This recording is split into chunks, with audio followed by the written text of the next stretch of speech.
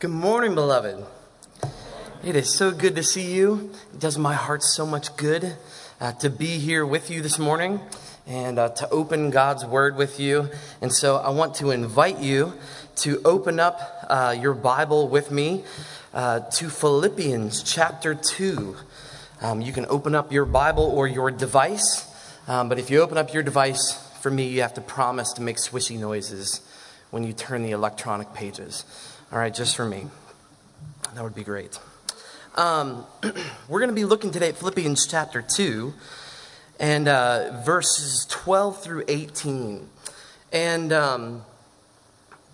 as we look at those verses together, I was reflecting this week and I was thinking about it was roughly 12 years ago that I moved into my home in Upper Marlboro.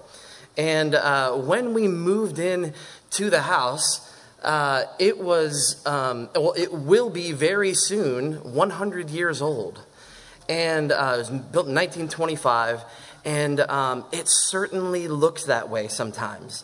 But never more so when we first moved in.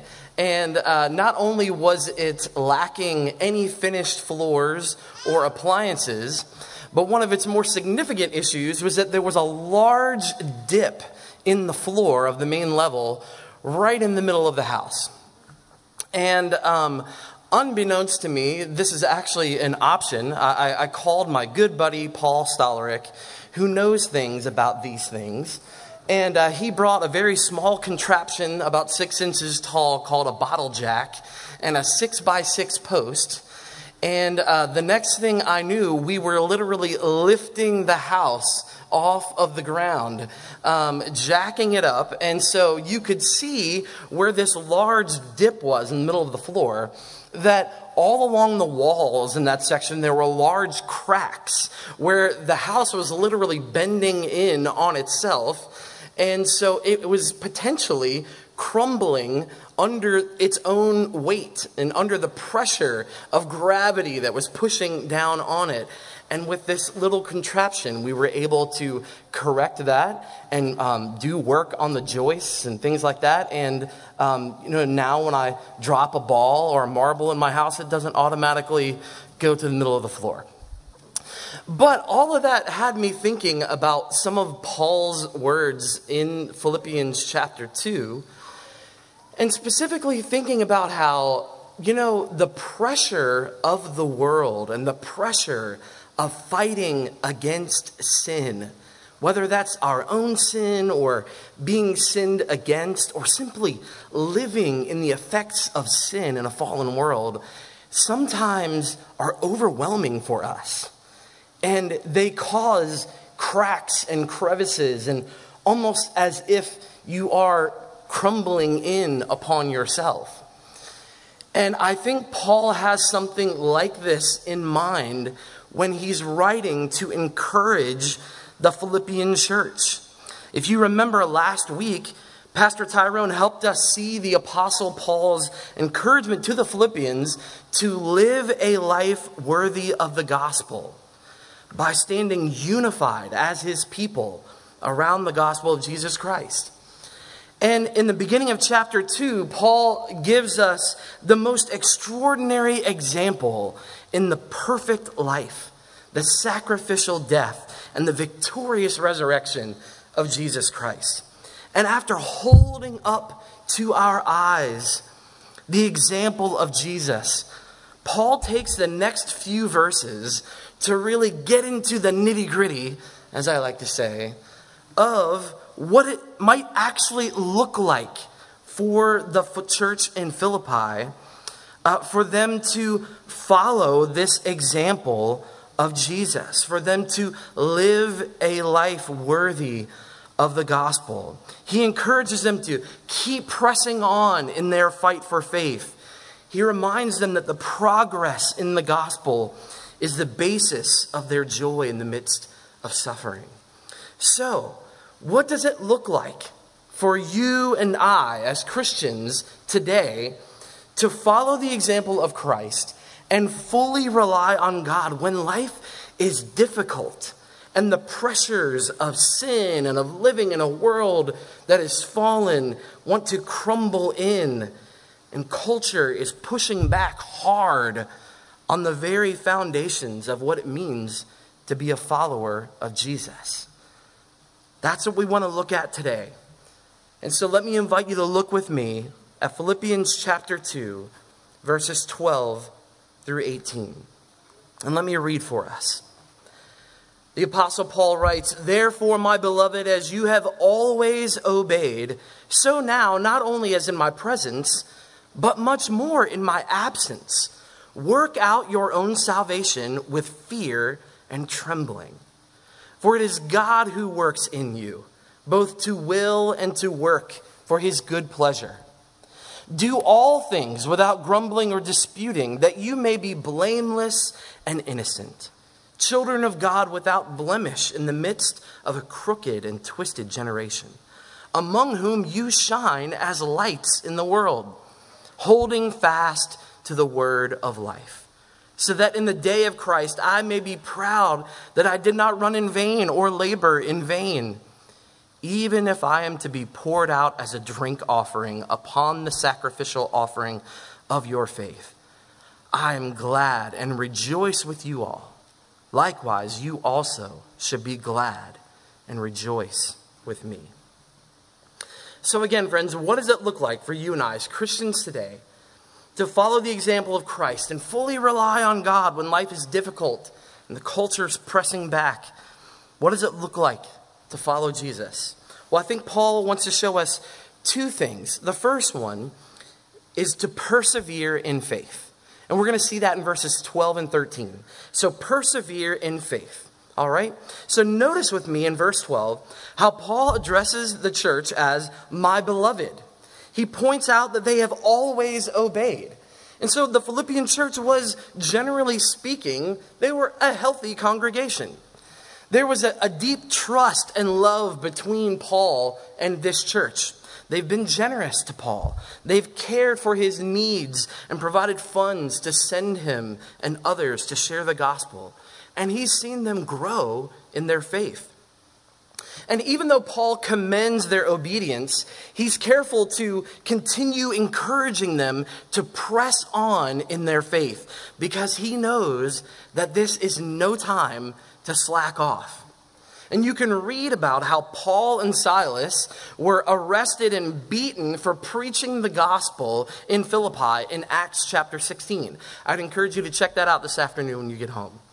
And ever since that time, persecution had become the norm for the church in Philippi.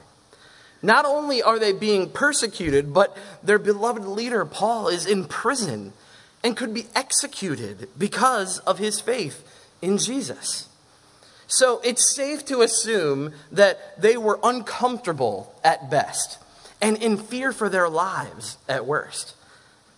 And so in this moment, Paul lovingly encourages them to continue in their obedience to God, even though he's not with them to help encourage them. He tells them to work out your own salvation with fear and trembling. He's saying to them, keep going, keep pressing on, don't lose faith, keep looking to Jesus, follow his example, trust in his work to save you. And we should be clear that nothing about the context here should make us think that with fear and trembling means shamefully cowering in the corner of a dark room, right? I think Paul is highlighting again the challenge of his absence. He's reminding them that they'll need to continue to grow in their reliance on God with one another now. This will require them to know God and to have a sincere reverence for his holiness and his kingship for themselves. It will require them to be sensitive to what is right and wrong, listening closely to the guidance of the Holy Spirit and acting accordingly for themselves. Paul won't be here for them to consult with or to hold up the spiritual guardrails anymore. And this is the case in any sort of learning environment, isn't it? We tend to lean on those who are more mature or farther along for guidance and assurance that what we're practicing is actually correct. And so you can see that in just the eyes of children, right? When they're confronted with a circumstance that they're not sure how to handle. And so they kind of look up and say, hey, what do we do here? You see it in their eyes, How do we handle this one? And that's a good thing. We all need help growing and maturing. And now the Philippians, we're going to have to learn to do this without Paul. And so Paul's words in verse 12, they remind me of the way many parents send their kids off to college for the first time. I see a couple of you who are here after experiencing just your first semester of college. And several of our college students are coming back at this time of year and will be home for the next few months. And I imagine mom and dad likely sent you off to school for your first semester, whenever that was, with similar sounding words as Paul. They probably sounded something like, hey, we love you. You're a good kid. And we're so proud of how you're maturing. But listen, it's going to be difficult. It's going to be different when we're not there with you. So, if you're going to stay the course, you're going to have to be intentional and be sure to do the things that we've taught you. You have to own this now. And the more our independence grows, the more our true self tends to stand out, doesn't it? So friend, let me ask, when you find yourself unencumbered, what stands out? And this will be a gauge for you of what's inside your heart. So kids, when your parents aren't around, do you behave in the way that they've taught you? Adults, when you're driving alone in the car, how is your attitude toward all the other drivers on the road? Especially the ones who don't drive the way that you would like for them to. Or college students and young adults, do you live the same way in front of your friends at school or coworkers as you do at home with your family and your church family? What kind of actions and attitudes is your heart inclined toward when you sense there will be no consequences? Well, friends, if we're being honest, left to ourselves without Jesus, all of our hearts will always be inclined toward doing the things that God tells us not to do. The Bible calls this sin. And in fact, the Bible tells us that our sin is so pervasive that it's not only affecting our actions that we do, but the thoughts that we think and the very nature of our existence. So, even though we may not have yelled and cursed at the other crazy driver who cut us off, the furious anger and unbridled torrent of hateful remarks that all happened inside our head condemns us as sinners, as well as the fact that in our very nature that we are more than capable of such unrighteous anger and violence. And the Bible tells us that the cost of sin is death into everlasting separation from God and punishment for our disobedience to Him. But the good news, the gift of God, is eternal life through Jesus Christ. God in His love saw our great sin and sent us a great Savior. Amen? His Son, Jesus. Though He was fully God, He humbled Himself to become a man so that He could live a sinless life on our behalf and die as a sacrifice for our sin. He did everything for us that we could not do for ourselves, so that we could be saved from death and hell and have everlasting life with Him in heaven. Friends, that salvation from sin and death can be your reality today if you simply believe that Jesus took your punishment upon Himself and paid the price for your sin and trust in Him alone for your salvation. And in the same way that Jesus conquered death in his resurrection, you too will rise to be with him on the judgment day and will be with him and his people in his kingdom forever. Brothers and sisters, Paul reminds us that our progress in faith will require our effort, but his confidence is not ultimately in our efforts. Look at what he says in verse 13. This is so important for us to hear today. He says, "For it is God who works in you, both to will and to work for his good pleasure."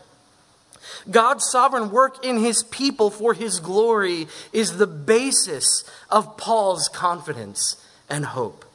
Here and all throughout this letter, despite the significant suffering that Paul is enduring, you find him displaying contentment and peace and assurance and mostly joy. But how's that possible? Surely the church in Philippi is reading this letter and asking, but how do you know, Paul? How do you really know? Don't you see there's opposition from every side? There's persecution coming in every angle. God sure does feel distant, Paul. You're not even here with us because you're in prison. Hello? We're trying to hold on, but it's not looking good, Paul. And we simply hear the calm assurance of Paul reminding us that fulfilling the example of Christ in our own lives does not finally depend on our own strength.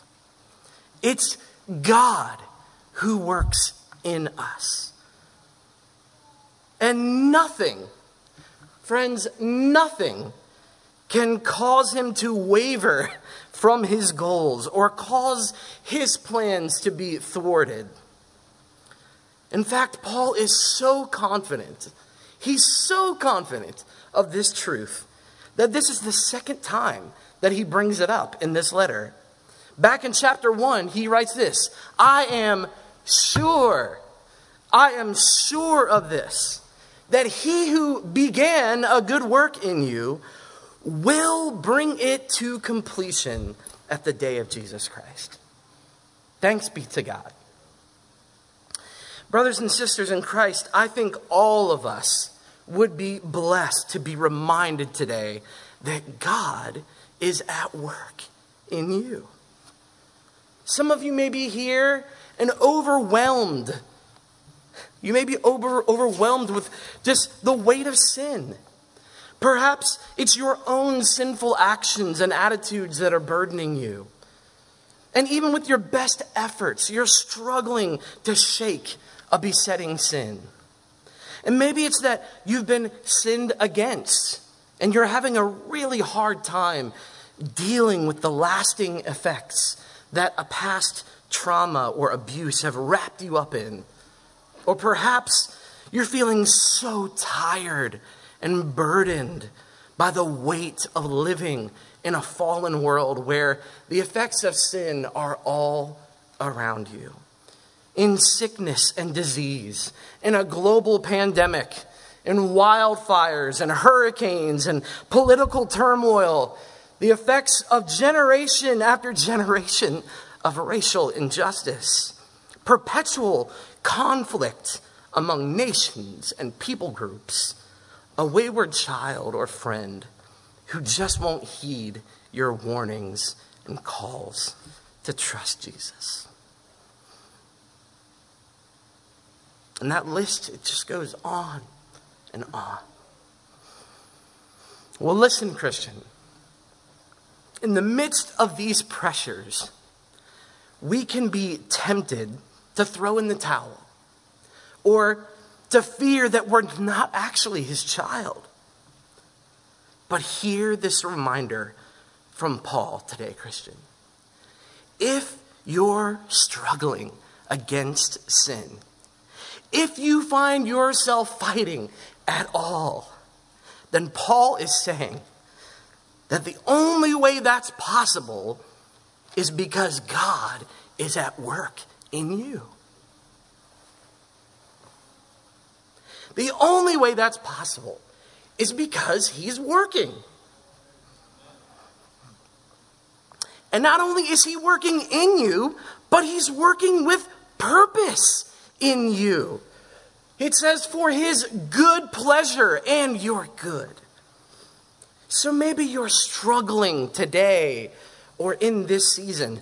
Be encouraged, Christian, that God is working in you. Church, this is the context where strugglers gather with other strugglers. The church gathered is meant to be a collection of broken sinners seeking to fight their sin with one another and to persevere to the end with God's help. So, friends, don't be afraid to call the saints around you to share in your struggle, to persevere, and to fight alongside you. We need to remind one another of what God says is true and good and right. And we need to help one another to practice those things.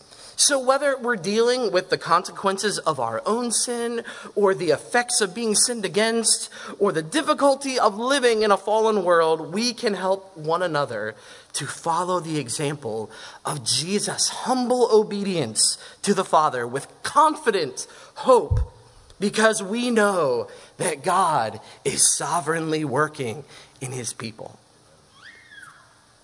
This confident hope that we have to persevere in faith is why Paul's letter to the church in Philippi is so overwhelmingly joyful. Words like joy and rejoice are mentioned in this pretty brief letter over a dozen times, despite the significant suffering that Paul and the church are experiencing. And that brings us into our next point. Again, we're looking at what does it look like for you and I as Christians today to follow Christ's example of humble obedience. So how do we work out our salvation as Paul encourages us to do? So point number 2 is stand out from the world. Stand out from the world. And I want us to break this into 3 kind of sub-points. I think Paul is getting at 3 specific things here. So as we stand out from the world, what does that actually look like? All right. Well, the first one is to be unified, right?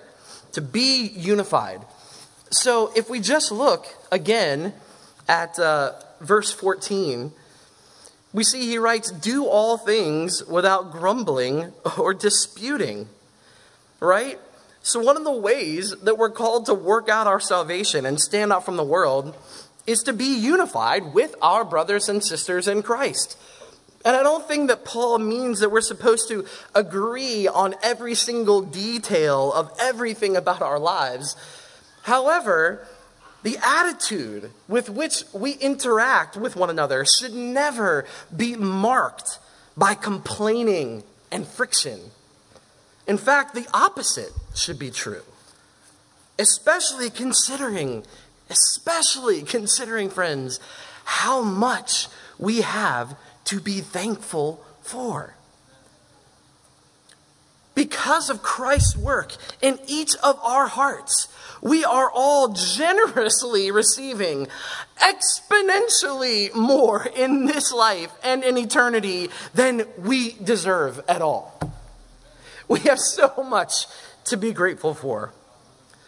That glorious reality, that truth, should cause us to extend grace and humility to one another in the midst of conflict, and peace and patience in the midst of any kind of confusion or misunderstandings. It should cause us to experience contentment in all circumstances, as Paul famously explains in chapter 4. Paul is concerned that the internal bickering going on among the members of the church in Philippi will cause the witness of the church to be tarnished in the community. Christian unity, exemplified through thankfulness and contentment and other things, is so essential because it reveals, as Paul writes in verse 15, that we are truly children of God, without blemish in the midst of a crooked and twisted generation. First Baptist Church, as we follow the example of Christ, we are called to stand out from the world through our unity. Paul is telling us that we should be marked by thankfulness, contentment, purity, and light in a world that's filled with selfishness, greed, impurity, darkness, and death. And he gives us this beautiful word picture to represent how we should stand out from the world. Christians are to shine like stars in the universe. Friends, it's an incredible call for us to reflect the glorious light of our magnificent God into a dark and dying world. Brothers and sisters in Christ, we must work hard to maintain our unity around the gospel. Our relationships with one another are vital for our own perseverance in faith and for our testimony to the world. So I want to encourage you to take advantage of the opportunities of just the formative, everyday rhythms of church life that help us all to put a high value on unity. So one example of that, every first Sunday of the month, we celebrate the Lord's Supper together. And I know that COVID has made it difficult for everyone to participate lately. However, my point is that instilled in the regular cycle of the church calendar is an opportunity for you to evaluate your unity with one another. Next week, Lord willing, we will celebrate the Lord's Supper. And when we do, we always remind each other that a part of this remembrance of Christ and his sacrificial work for us on the cross is also a reminder that we are covenanted together as a local body of believers. Tyrone mentioned it just this morning in the announcements, reminding us next week, friends, we're celebrating the Lord's Supper. If there's something unresolved, it's time to work it out. And if we have an unresolved quarrel with someone in the church, we should take that opportunity to address that before we take the Lord's Supper. So take advantage of that opportunity that's in the regular life cycle of the church to put a high value on our unity. Another example, friends, is prayer. I don't know about you, but it is really difficult for me to maintain a quarrel with one of you when I'm praying for you and with you all the time. It's almost impossible. So consider putting a high value on our unity as the body of Christ by praying for one another. A great way to start doing that, if you haven't, is by praying through the church directory. You know, if you take one page of the church directory per day and pray a brief prayer for each person on that page, you can pray for all of the members of the church and their children in 10 to 15 minutes a day and pray for the entire church in less than a month. And you can just keep on going. Also, consider getting in on our Zoom prayer meetings on the first and third Wednesdays of the month. I guarantee you that hearing the praises and prayers of the saints in the church will help us maintain our unity. And if you're concerned about being called on to pray, don't be. We never push anyone to pray aloud that doesn't want to. And let's be honest, sometimes it's fun to say no to Pastor Zach. Just for fun, right? So just go for it. Amen. One last thing. If we're serious about maintaining our unity as a church family, friends, we must recognize the reality that social media plays a significant role in many of our relationships and how the world sees us as Christians. With that in mind, friends, I just want to strongly encourage everyone who uses social media to just genuinely evaluate the ways in which you participate in and consume it. And I don't say that because I think social media is evil or anything like that. You'll find me on all the apps. But I say that because I think we often don't recognize how much weight our online presence carries in our relationships. And if we walk into those platforms without a clear purpose for how we intend to use them, they can sometimes wreak havoc in our relationships and damage our unity. And sometimes without our even really realizing it. And especially in a time like this, where our opportunities to be together are so limited. So it's so important that we be just as wise and discerning in our interactions online as we are with one another in person.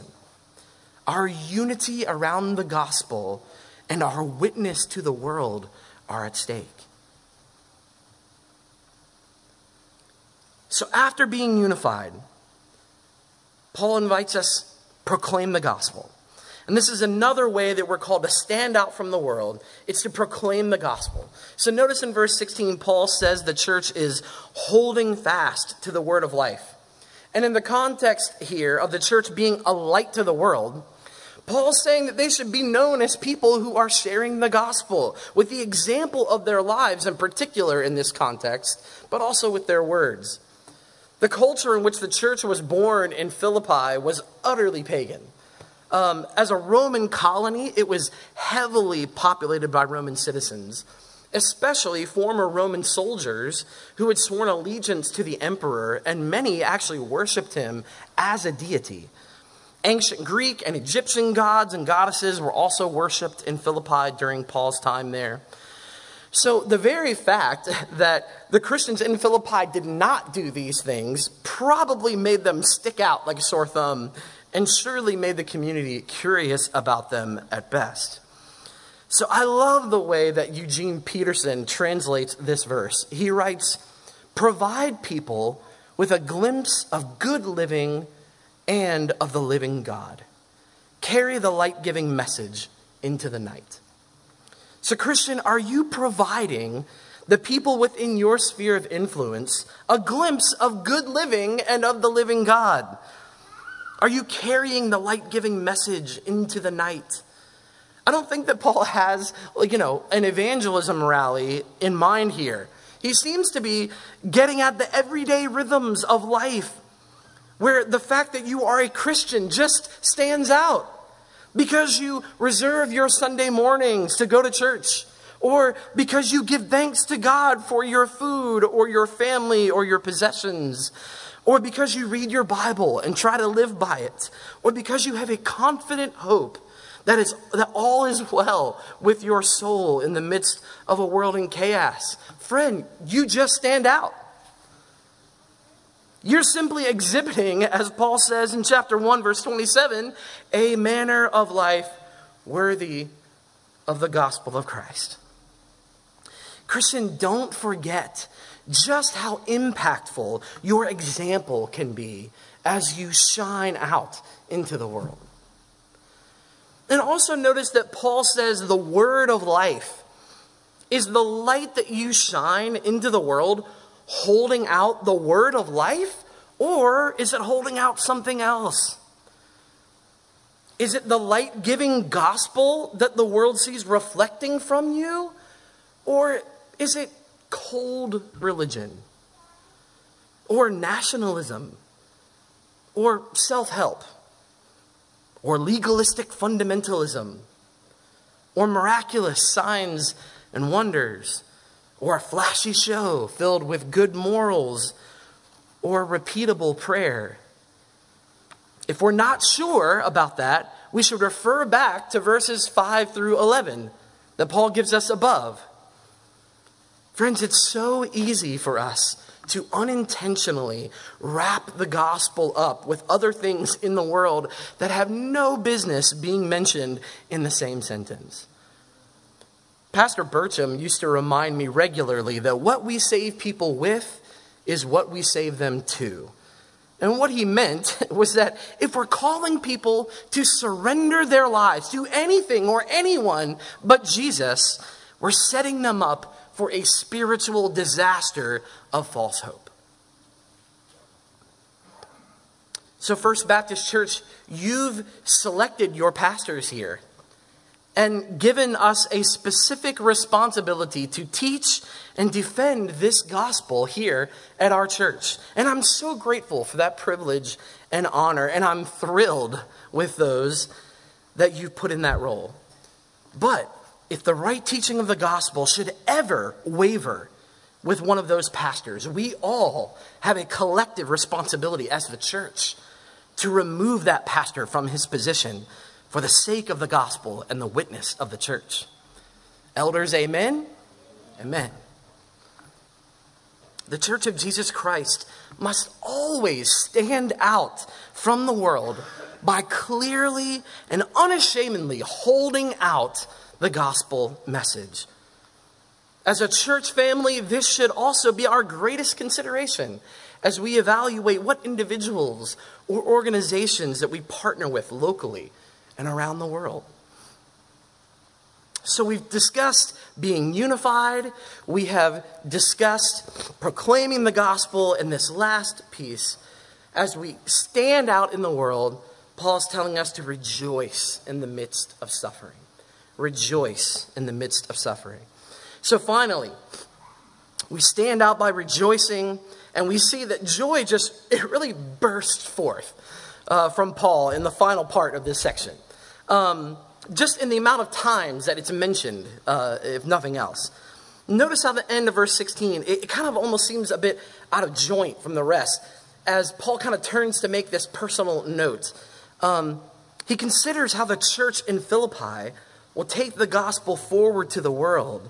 And as he does that, he connects his own effectiveness in ministry to the way the church lived out their calling with one another. And just that thought filled him with joy. And we get verse 17. Look at verse 17 where he writes, "Even if I am to be poured out as a drink offering upon the sacrificial offering of your faith, I am glad and rejoice with you all. Likewise, you also should be glad and rejoice with me." This sacrificial image, it was common at the time. A priest would offer a sacrifice and then later pour out a sacrificial drink offering to complement it. When referring to a person, it often meant their death. So Paul viewed his service and potential death as a complement or contribution to the Philippians' service. So Paul obviously views his struggles and the Philippian struggles in a way that is radically different from the way that most of us would. He's facing the possibility of his own execution and the demise of all of his hard work that he's done to build the church in Philippi. Yet, he seems completely content that his labor and ministry at Philippi would be so modestly offered up to God, along with all of their sacrifice and service, even if all of that work would end in his death. Paul just shines forth the humility of Christ here. He views himself and his possible death as a complement to their sacrifice and not vice versa. And this thought gave him so much joy that he literally writes, "I rejoice and co-rejoice with you all." And then I love he invites the Philippians to take their own kind of double dose of joy. And likewise, they also should be glad and rejoice with me. The Philippian Christians, friends, perhaps confused, perhaps becoming a bit frustrated and faint of heart, needed to be reminded of the bigger picture. They needed to have their lives and struggles put into the perspective of the span of the universe and into the hands of the sovereign God. And friends, it's likely that you and I need the same perspective today.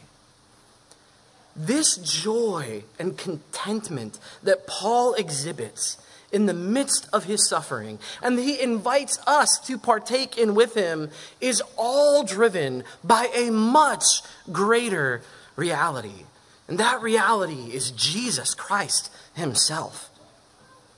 Allow his example of humble obedience and exaltation that we saw in verses 5 through 11 last week to be your bedrock of assurance of future victory with Christ.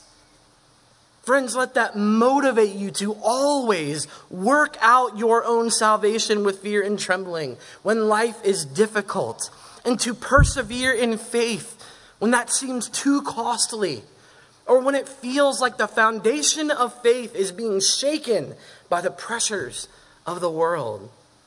Remember, brother and sister, God is sovereignly working in you and has not left you alone in your fight for faith. Christ is the assurance of that. So let's, friends, brothers and sisters, persevere together, and let's stand out together as lights shining in a dark world. Amen? Let's pray.